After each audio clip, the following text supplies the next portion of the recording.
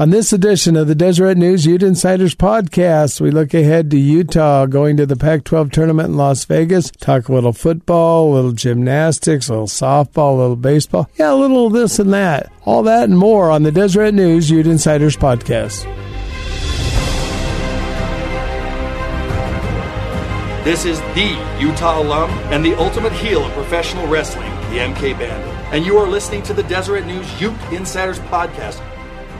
Welcome to yet another edition of the Deseret News Ute Insiders podcast. I'm Dirk Facer, joined by Mike Sorensen and his son Andrew Sorensen. Guys, welcome to the show. Good to be here. Yeah, thanks for having me. These guys were good enough to come here on their way to Las Vegas for the tournament this week. Mike, let's jump right into basketball. You're the expert. Booth Gotch came up big. He sure did. You know, Booth's had a real struggle this year. He had like 8 games where he shot 22%. He was shooting 3% from three-point range, 1 out of 30, so he just couldn't hit anything. And he's just the last 2 games has played great, as well as he's ever played. And without him, they would, like the coach said, without him, we would have lost this game, which was true because he had 28 points. He tied the game with 2 seconds to go. Then he wins the game with 3 foul shots at the end, 3 clutch shots. And they win. So, yeah, got to hand it to the kid for coming through when he needed to. And you got to ask you, at least us older guys back in the day, we'd stand in the driveway and dream of a scenario where you'd hit 3 free throws with less than a second to go. Did you ever do that? Of course. Everybody does that growing up, whether you're bad at basketball like me or pretty good like my dad. Well, I don't know. Did you guys ever hit 3 in a row in the driveway? No, because they didn't have a 3-point rule back when I played. So, yeah, this is not even 2 in a row, so yeah. I definitely haven't in a game. I'm not that good, Dirk. Yeah, I like to pretend I could hit 3 in a row, but I don't think I could even in my best Ward years. But, that was really clutch. And what a crazy finish to a game, though. I mean, Colorado was kind of celebrating. They thought they'd won the game. Yeah, it was kind of you have to admit, it was a little bit of an iffy call there, a dubious call. But, I had to talk to a friend last night, and, the crowd, I've never seen the crowd so upset about officiating. They were really booing the minute before that because they missed 2 or 3 calls that went the other way. There was an offensive foul maybe on McKinley Wright, and then they had a traveling call on Brandon and Carlson that kind of looked iffy, and so the crowd was really upset. So I guess, like Larry kind of said afterwards, things kind of even out, and I guess he was willing to take the win. Yeah, he'll take it. And then Booth went on to be named Pac-12 Player of the Week. That's obviously good confidence boost for, like you said, a guy who's kind of struggled. I think he did because he really had some bad games, but he's come on, and maybe not having Ryland there, he's kind of he's more comfortable, being the point guard and having kind of running the show. In the past, he was the off guard and kind of didn't get involved as much. So maybe that helped his game, and that'll be a good problem to have next year if they have 2 guys that can run the point. What was the big difference you noticed between the 2 point guards? Do you notice a big difference in the way the team operates? Well, yeah, because Ryland is kind of a pure point guard, kind of the Jeff Jonas type, going way back, and just the maybe Steve Nash type that just kind of runs the show. He's able to score, but he kind of is more like just the kid that runs everything and gets guys in the right position. And Booth's more of an athletic guy who's as Larry would say, he likes to go downhill. I mean, he's at his best when he's driving to the basket, getting ahead of steam up, and Ryland's more of a back and forth, parallel guy working around the outside, not going inside as much as Booth. So, and Ryland's probably a better passer and doesn't make as many turnovers, but Booth's maybe a little more explosive and is able to get to the basket and score more points. So there's a marked difference. There's quite a difference, and Booth's almost 6'7", and Ryland's 6 foot, so there's a big difference there. Yeah. I mean, I think it'd be really nice if, Booth got that confidence back. I mean, obviously this last week he was showing that he can still play.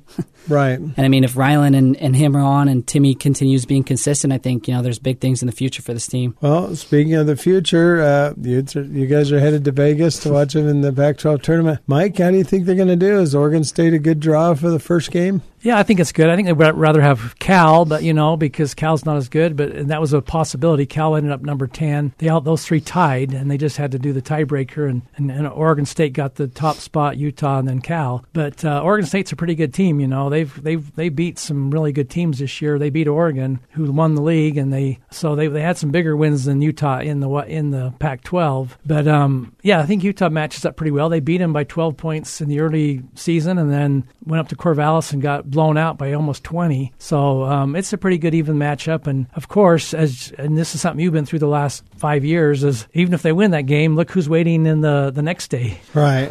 The same old Oregon team that's beaten them 4 of the last 5 years. That's kind of their nemesis. So, it would be nice for them to get that first one, and then who knows, maybe they can turn the tables. But that would be a tough thing to do against the league champion. In the first game, is Tinkle something they can match up well with? They did a pretty good job on him both times around. I remember that first game, he didn't get into double figures until late in the game. Right. And the second time, he didn't really do that much. He wasn't their star that game. It was more of the guard. And but I think that he's the guy they got to watch the most, and they've kind of been able to handle him pretty well. Don't let him get off because he averages 18 points a game, so you don't want to let him get close to his average, which they didn't the first 2 times, I don't believe. So.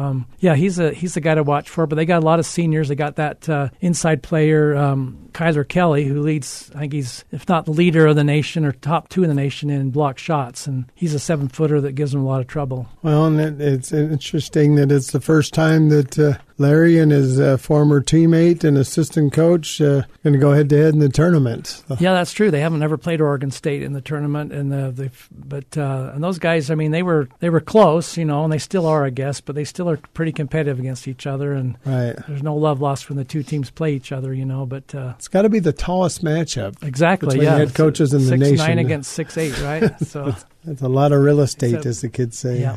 Hey, I don't know any kids that say that, but okay. Okay. We're old. We assume anyone under 50 is a kid, right? Hey, Mike, is there any combination short of winning this tournament? Can you see Utah getting an NIT bid if they win 2 games in Vegas? Or actually, I can see them getting in even if they lose. Now, hear me out here, because there's an expert. I've thought all along that if they win the first game, if they beat Oregon State, they're probably going to go to the NIT, because the Pac-12 is so strong this year. They're going to get 6 teams in, possibly a 7th. Right. And after that, who's left? Well, Utah's the next team, because right now Oregon's 8, Utah's 9, and the NIT is going to want to have at least 1 or 2 Pac-12 teams in the tournament. And UCLA may not make it. So say there's 6, UCLA or USC, one of these teams may not make it. In, right. So they'll be the first choice. But if they need a second team, if Utah beats Oregon State, well, Utah has the same record as them. They have a lot more of these quad 1 and quad 2s than Oregon State, right. Which they go by a lot. Utah's done very well in that this year. So, and not only that, I noticed today there's a guy whose name John Templon, who has a website,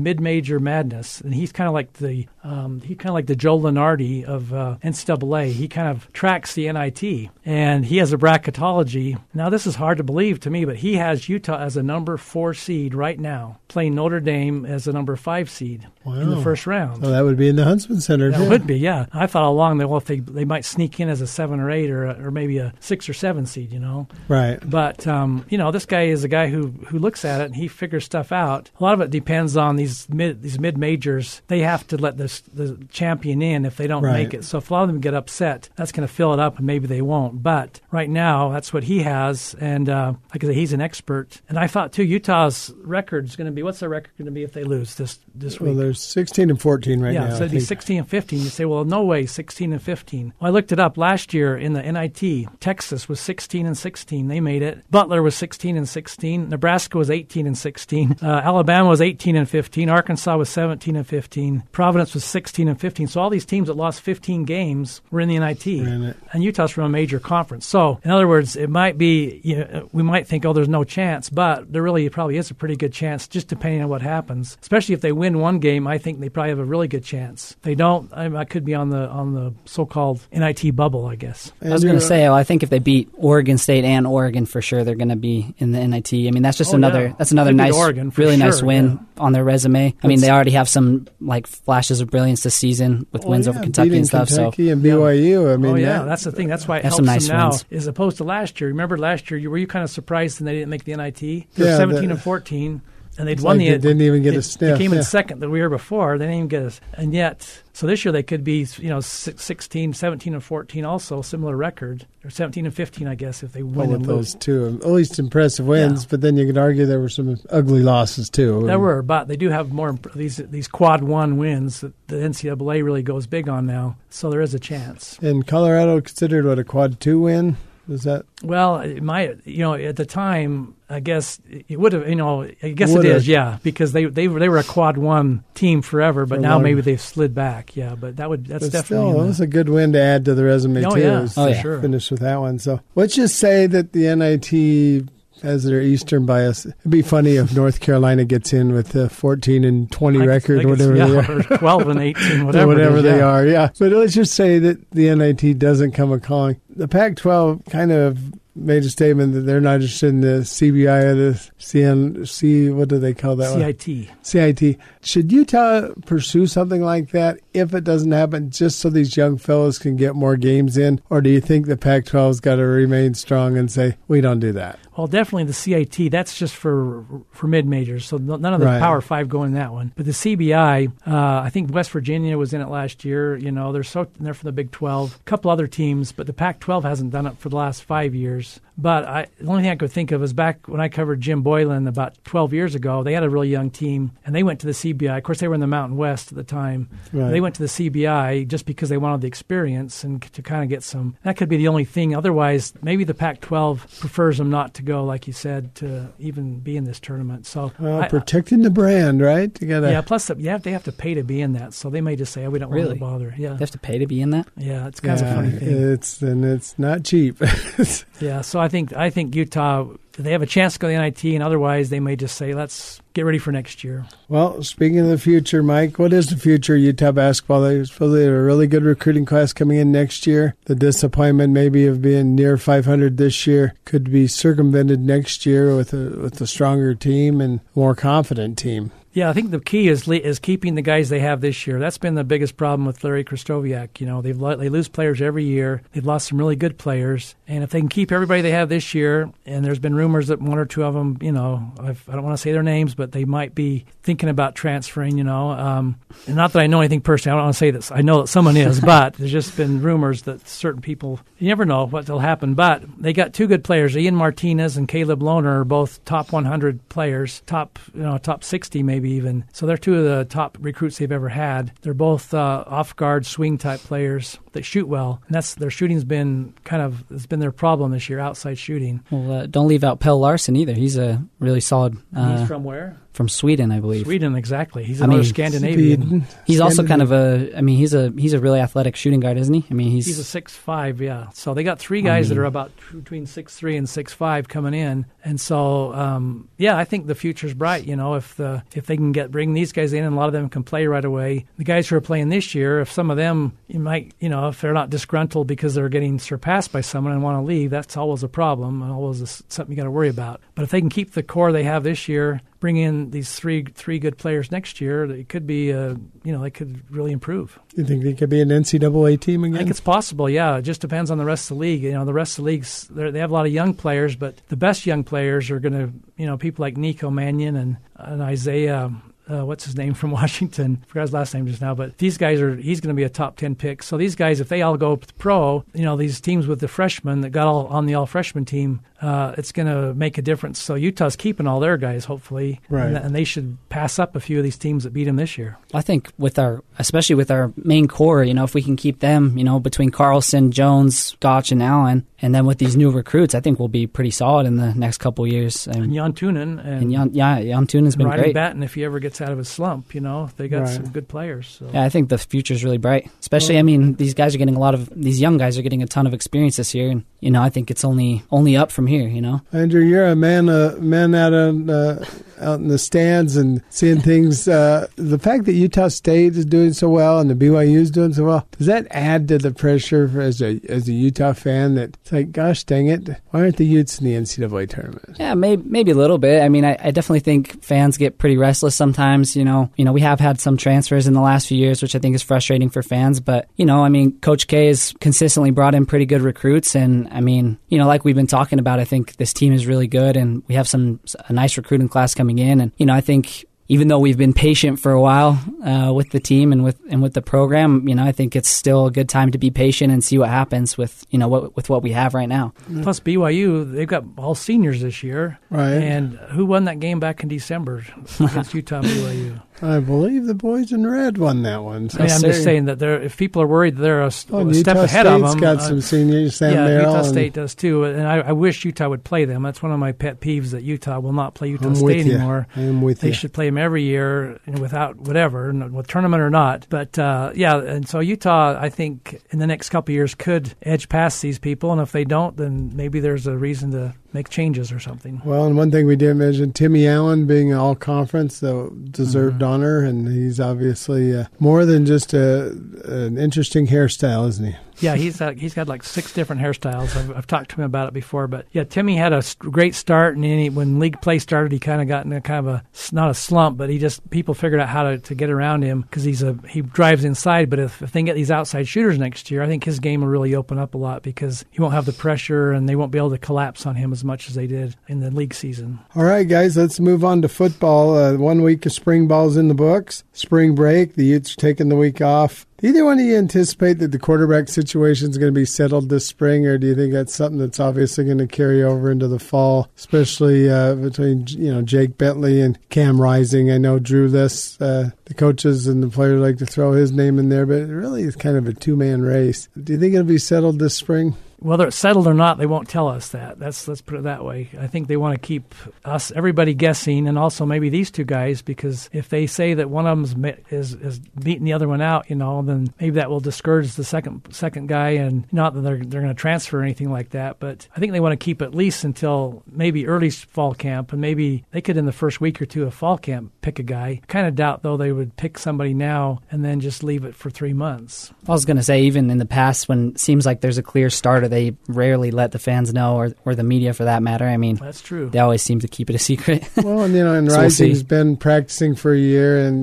Bentley, the vernacular, I'm sure there's a lot of new things he's got to pick up, and he needs the time, and maybe that's what spring football's all about for him, is to just learn the offense and get everything down so that it is a head-to-head battle come this fall. But who would have thought the Utes would be going into a season with a South Carolina transfer and a Texas transfer at quarterback? Times have changed. The portal's changed things, hasn't it? Well, it certainly has. And, both those guys, you can look at it both ways. That you got Cam Rising, who has a year under his belt, and he was a high recruit at Texas. But then you got a guy, Bentley, who threw for 500 yards against Clemson, the national champion. Made 33 starts for South Carolina. So you think, man, if he played in the SEC and is that good, he's got to be pretty dang good to play in the Pac-12. That'll be good. Well, all right, guys, last thing on football, way too early, but there's starting to be a few predictions that leak out across the country in that. Do you guys think the Utes, despite having to replace 9 starters on defense and the quarterback, running back on offense and that, do you think a third straight Pac-12 South title is out of the question, or do you think it's possible? I think it's very possible. Utah's kind of established themselves as one of the best teams in the South. And, a lot of those teams, some of those teams were down last year in the league, in the South, and Arizona and Colorado had kind of a up and down season, but USC is their biggest, threat, and they do play USC in Salt Lake this year, and that's an advantage for them. So I don't know. Maybe I'm going out on a limb here, but I don't think they really are going to be contending for that title. I think it's possible. Anything's possible, but I think this is a year where, maybe a second or third place finish in the South isn't that bad of a result. Yeah, and it probably just comes down to whether the Pac-12 South, the other teams, are any good. Yeah. Because like I said, USC on paper, they're always good, but they haven't been putting it together. And then, in Arizona State's kind of hard to figure out. They seem to be a little Jekyll and Hyde-ish. So yeah. On the other hand, Utah's always so good at leaving starters, it seems. Who knows? Maybe we'll be pretty good again. Maybe we'll just have a lot of 50 to 40 games this year, because with this offense. So we can stay up till 1 in the morning. Yeah, it should be a lot more entertaining. Utah's always been his defensive team, and I think that their offense doesn't seem to be as big of a deal as the defense. But this year, you got a great. Look at the offense. They got good running backs, quarterback, receivers, a whole offensive line Britton except one is coming healthy, back. Covey's back, so they got to be very happy about the offense. It's just that if they have 10 starters replaced on defense, that's tough. Yeah, it's going to be a tough one. Hey, Mike, you mentioned that the University of Utah ski team has a big week ahead. You know, people don't realize that the University of Utah has a defending NCAA champion. The ski team won it last year. They won it in 2017. They've actually won 12 titles between the men and the women over the last 20, 30 years. But tomorrow they're defending their championship up in Bozeman, Montana, and that goes for 4 days, and they'll be against the top ski teams in the country. Now you're going to say, how many ski teams are there? Well, there's about 25, but there's only about maybe a half a dozen that are really contenders, including Denver and Colorado. They always, one of those two teams, or Utah, seems to win it. Sometimes Vermont or some of these eastern teams have snuck in there. But the Utahs, they should be one of the favorites this year because they won 3 of their 4 ski meets this winter against in their region against Colorado and Denver, who are their biggest competitors. So look for another possible national championship, come Saturday if Utah puts it all together. The Olympic sports, there's a lot going on. The number 4 Utah gymnastics team has their home finale this week against Utah State on Friday at 7 o'clock in the Huntsman Center. Jumping around, I'll just kind of give an update on a few other teams. Baseball team went 2-1 last weekend against Minnesota. They have a 6-7 record, and they open Pac-12 play this weekend at Arizona State. And that starts on Friday, so hard as it is to believe regular season baseball's here already, too. Softball, the Utes are ranked 20th, and they're at 14-4 on the season. The only losses they have this year against teams ranked in the top 15. They open Pac-12 play this weekend up in Seattle against Washington, so that's a Friday through Sunday series. Lacrosse, they're 3-3, and they're back east. They're out on Long Island, where on Saturday they'll play UMass. And so things are starting to happen, and at least like for the baseball and softball teams, Pac-12 play started. What do you know, Andrew? Do you know something about the minor sports, sir? Of course. Yeah, I mean... update us. Well, the softball team, you mentioned they're ranked in the top 25. They've had an outstanding preseason, and it'll be interesting to see, how they fare in the Pac-12. The Pac-12 is always a pretty solid conference. Right. When it comes to softball. Probably the best, yeah. And those teams beat each other up in conference play, so it'll be interesting to see how the Utes fare this time around, especially, like I say, with such an outstanding preseason. Oh, and in baseball, that Pac-12 is a great baseball league, too, and of course. It's still, when Utah won the championship, that still goes down as one of the greatest triumphs, I think. That was amazing, wasn't it? Yeah, that was. 2 years ago, was it?